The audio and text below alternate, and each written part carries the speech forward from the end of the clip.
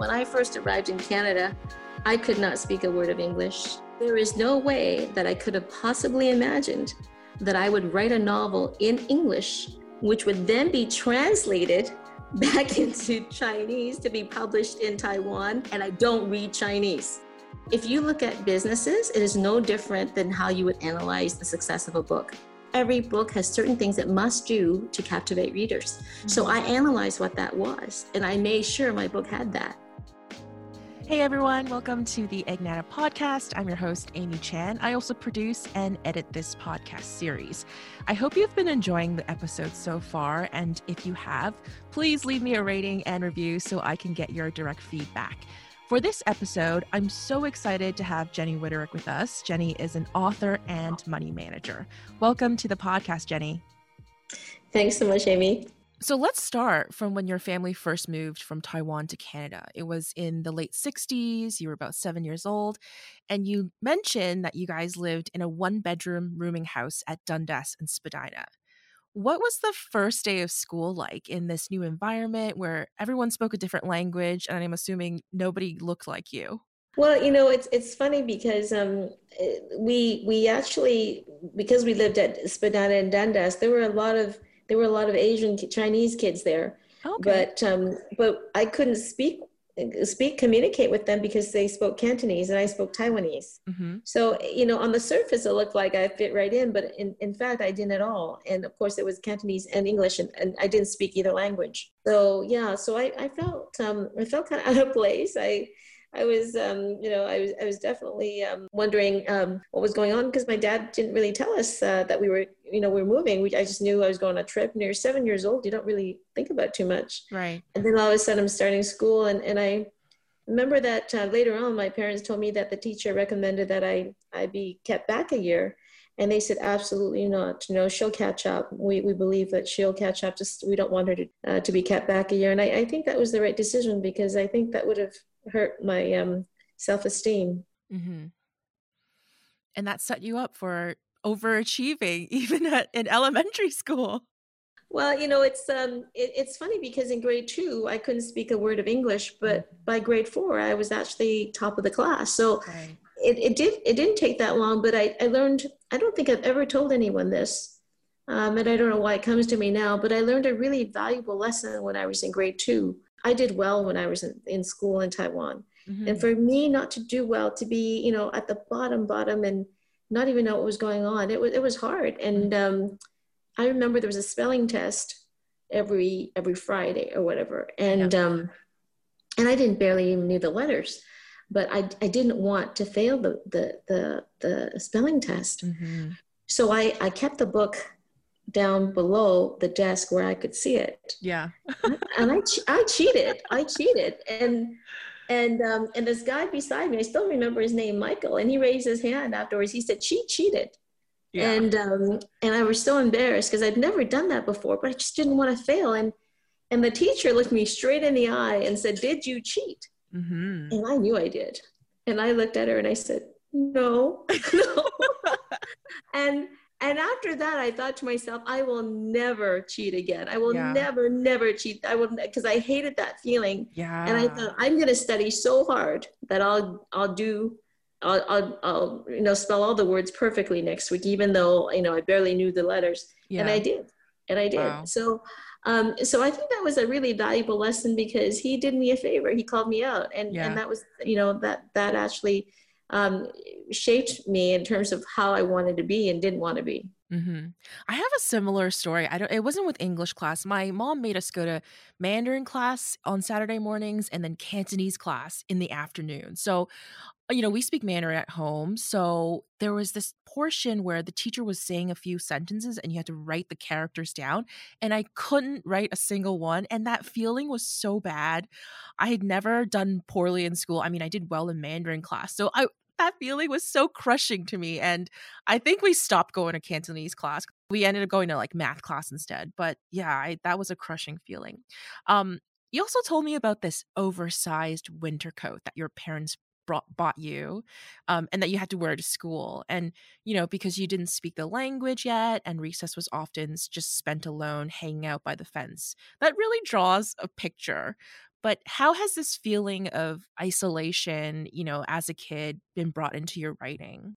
I think that when you've personally experienced being an outcast, and I'm not talking about being unpopular, which I was as well, but just being an outright outcast. I think you really you take away with you how terrible that feels, especially for a child. Mm-hmm. And so I always make a point of including people, or I always make a point of treating people who may not be treated as well. I suppose it's reflected in my writing is that I really have a soft spot for underdogs. And I think that compassion and that empathy was as a result of my own personal experiences as a young child. And I don't know that I would be as much if I hadn't experienced that. It's hard to know how we're shaped, and there's so many variables that end up creating your character. But I Mm-hmm. truly do believe that having a tough childhood and belonging and not having clothes that fit me, or my mom made some of my clothes too, and it Mm-hmm. just I wasn't cool, that's for sure. And I not with my clothes anyway, and for a while, and I think that that shaped me in terms of understanding how it feels that way to Mm-hmm. for other people. Yeah. Um, so talking about a little bit about your family, your father was a mechanic and he repaired commercial and military aircrafts back in Taiwan. And after your family arrived in Canada, he ended up working at Air Canada. Your mother, on the other hand, was a kindergarten teacher back in Taiwan. So when she came to Toronto, she had to find a new job as well.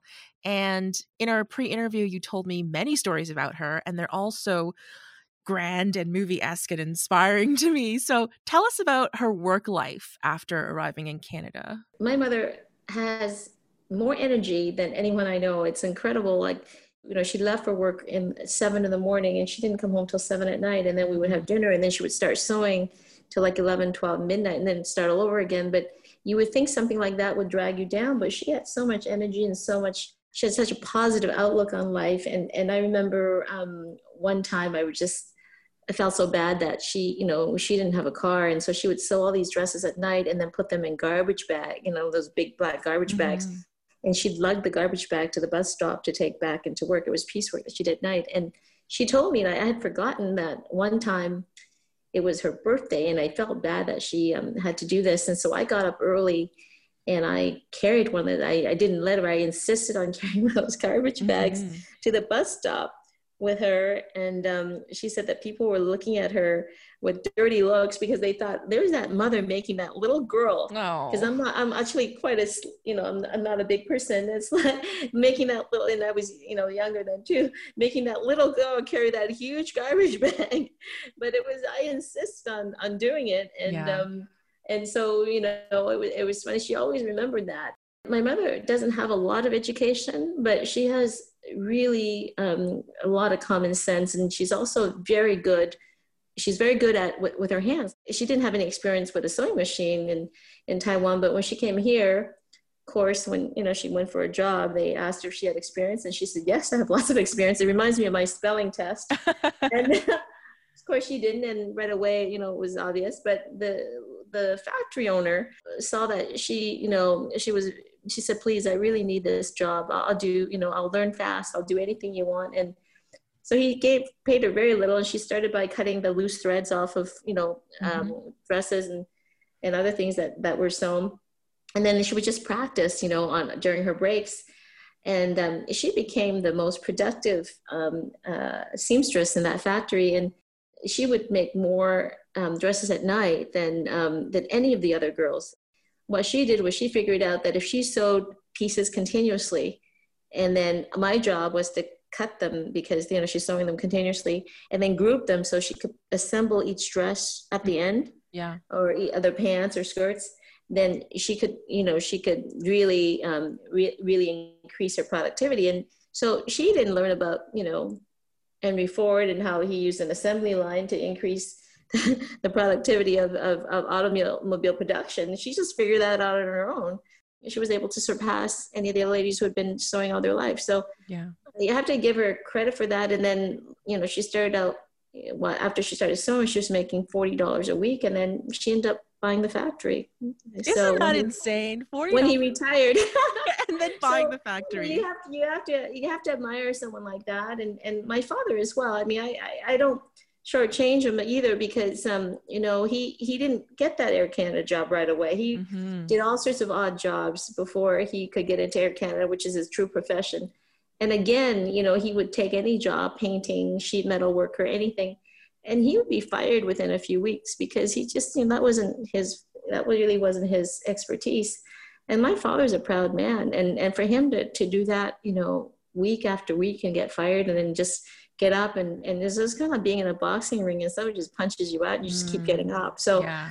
I have to admire him for that as well. So at this point in my life, there just isn't enough that I can do for them. Whatever they need, however I can help them. Right. I'm there because, they did everything for their kids, and just even through their example, right, that I learned about how I want to be. Yeah.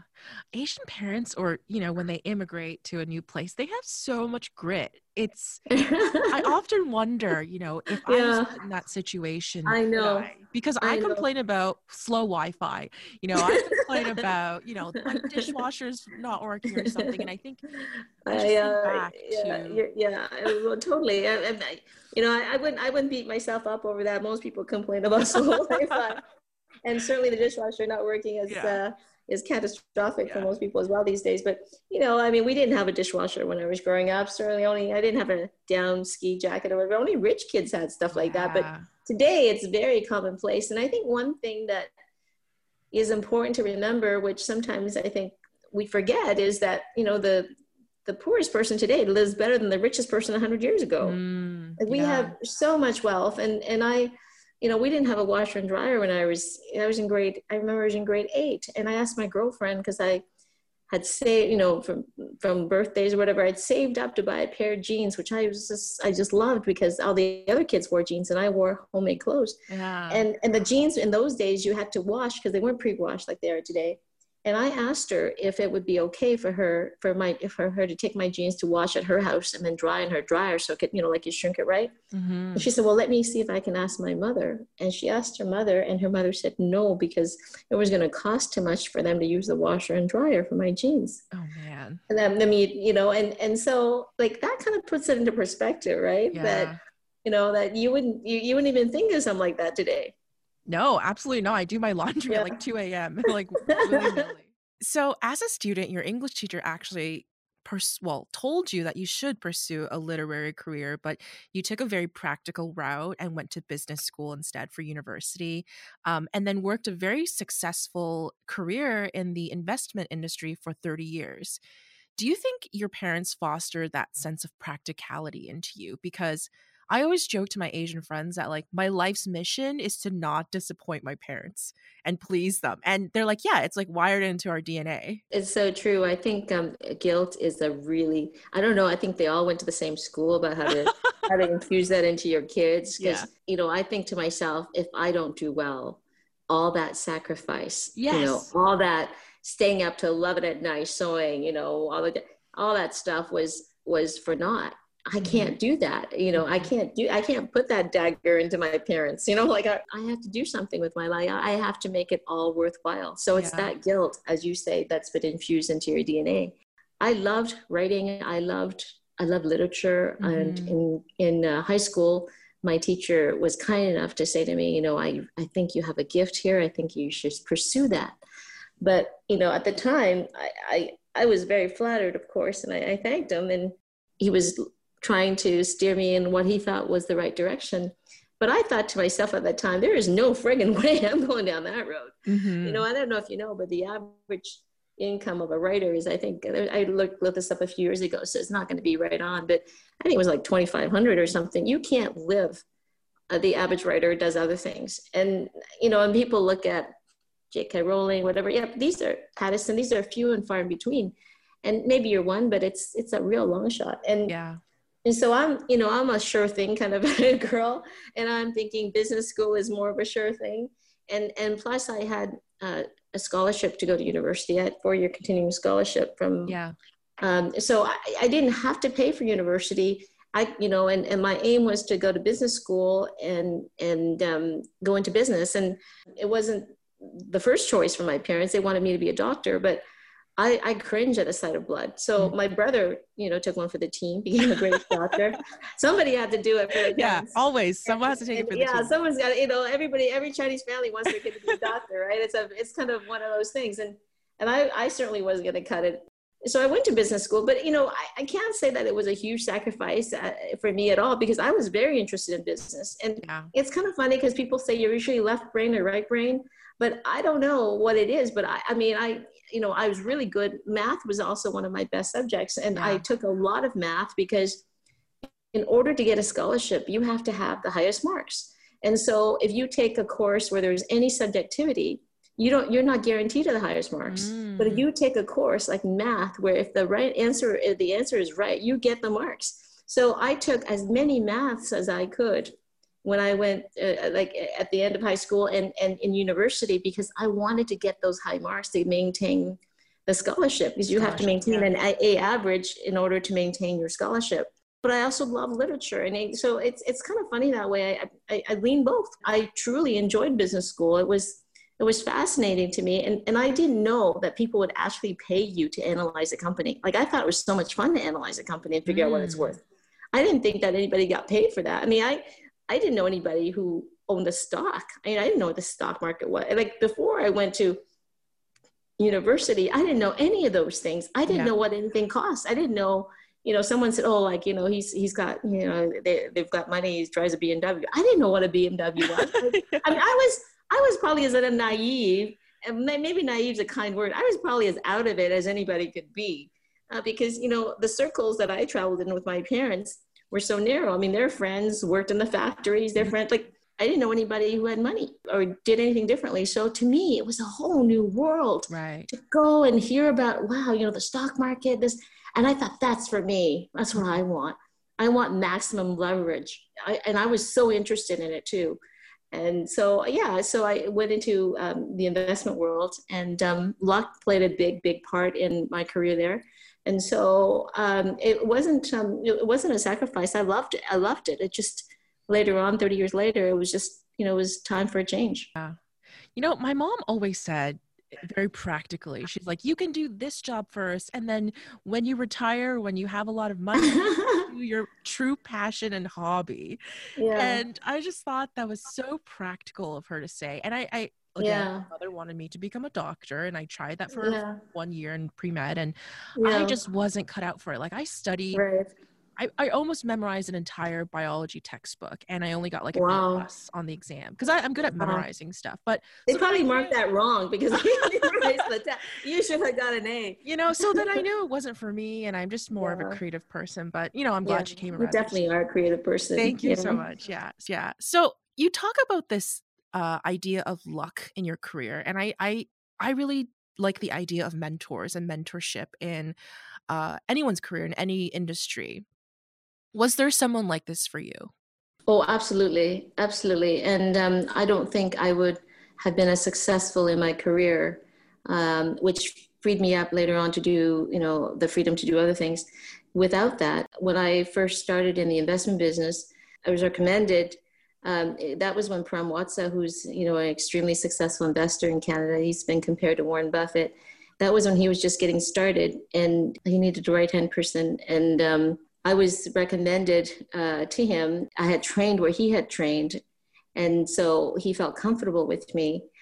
And so I basically started with this amazing man when he was just getting going. And he is an incredibly, not only successful, but incredibly nice person who's kind and generous with the people who work for him. I remember when I joined him, Fairfax stock was like less than $10. It's, the stock has come back with the decline in the market, but it's still about 400. So you can see that he's built tremendous value for people, including himself.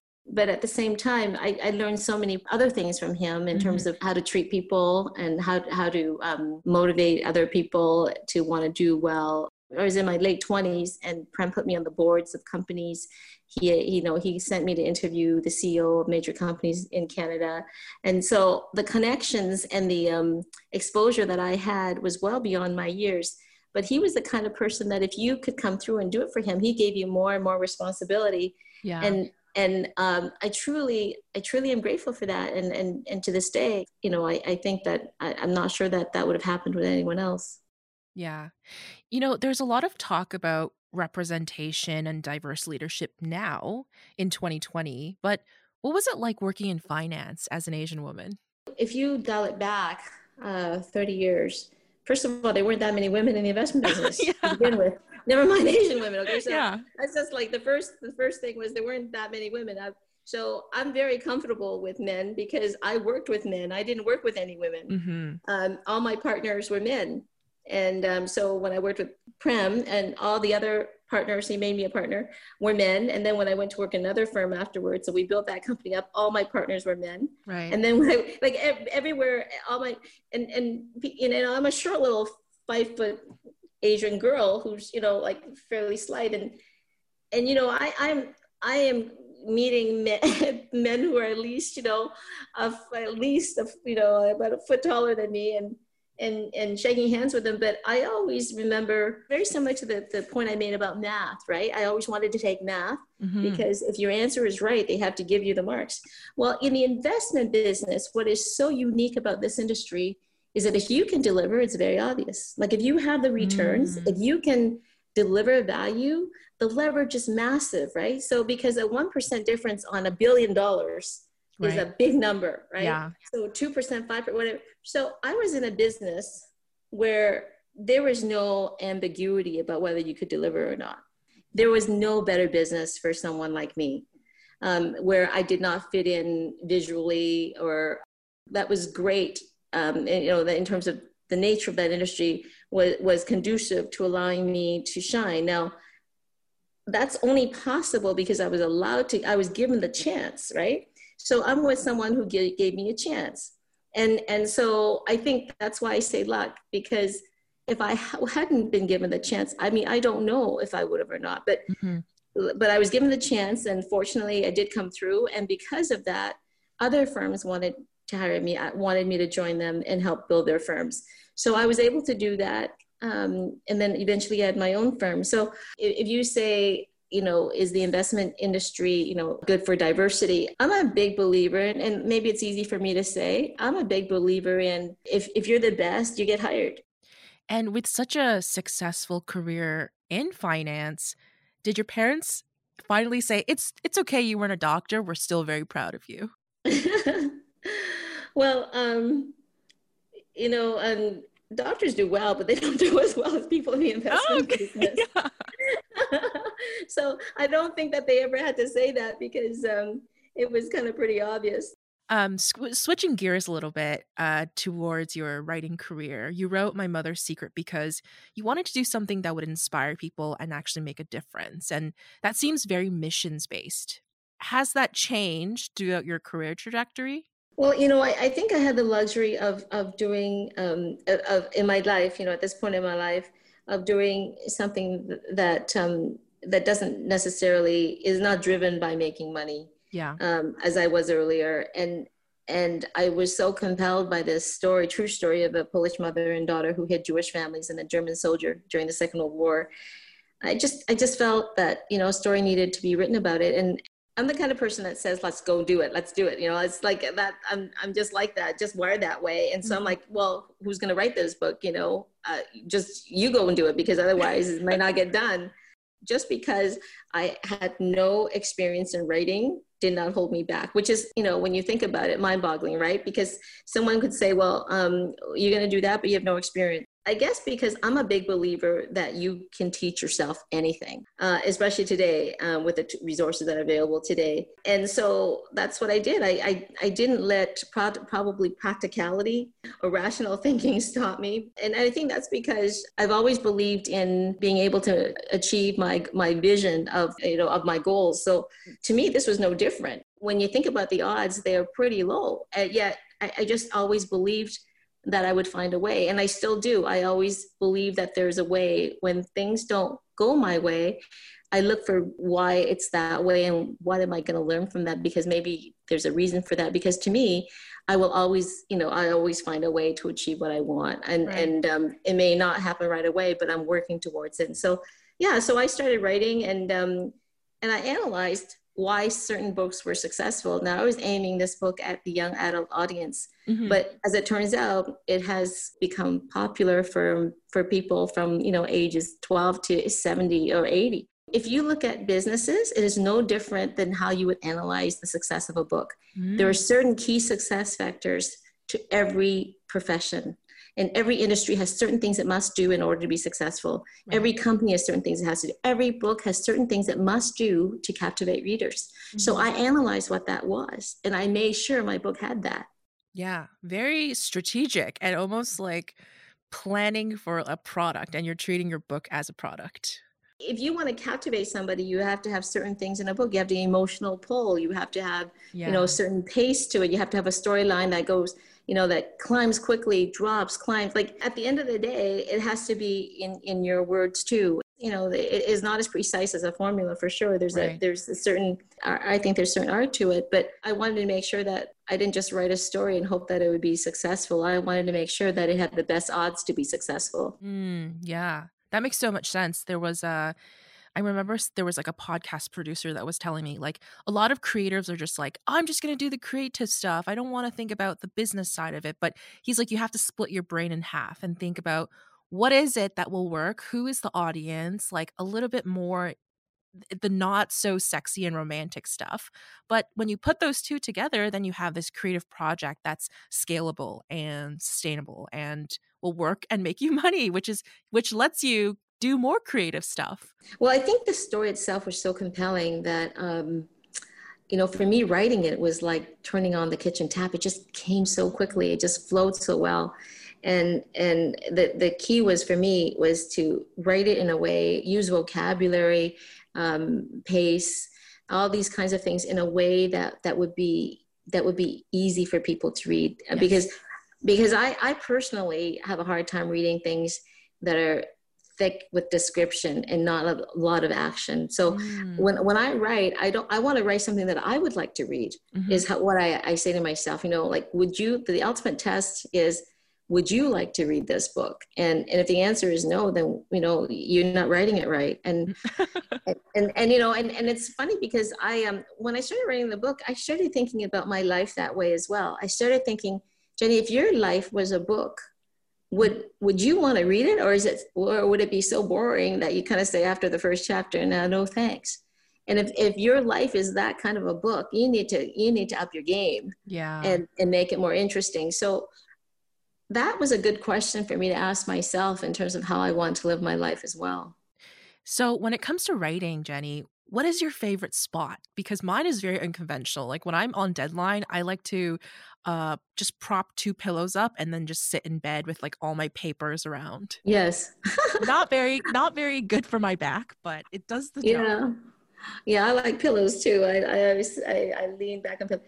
I actually like to write with music and with a lot of light. And so, because I like bright, I like and I like to look at greenery and so I'm fortunate that I don't like to write in an office. I know a lot of people write in their office with a computer, but to me, my writing is in many ways is joyful, and it's emotional, and so sometimes when I listen to music that's very heartwarming, like that's touching or that is even melancholy, whatever, it actually channels into my writing. And so that's kind of what I enjoy. And often I'll just sit at the kitchen table to write rather than or sit outside on a table to write. And so I'm not conventional that way. Yeah. As we wrap up this interview, what are some of your memories of Taiwan, and do you visit often? I haven't been back to Taiwan recently. The last trip to Taiwan was when I published My Mother's Secret, and I went back to Taiwan because they purchased the rights to that book and published it in Taiwan. Yeah. So this is the biggest irony of my life, really. I think, well, I shouldn't say the biggest, but it is an irony of my life, is that when I first arrived in Canada, I could not speak a word of English. Yeah. There is no way that I could have possibly imagined that I would write a novel in English, which would then be translated back into Chinese to be published in Taiwan. Yeah. And I don't read Chinese. Uh-huh. So isn't that something?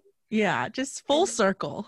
And if you think of that, you know, you know, it is no wonder that I tell myself, hey, it's all possible. It's all possible. Go for it. And that's what I tell myself all the time.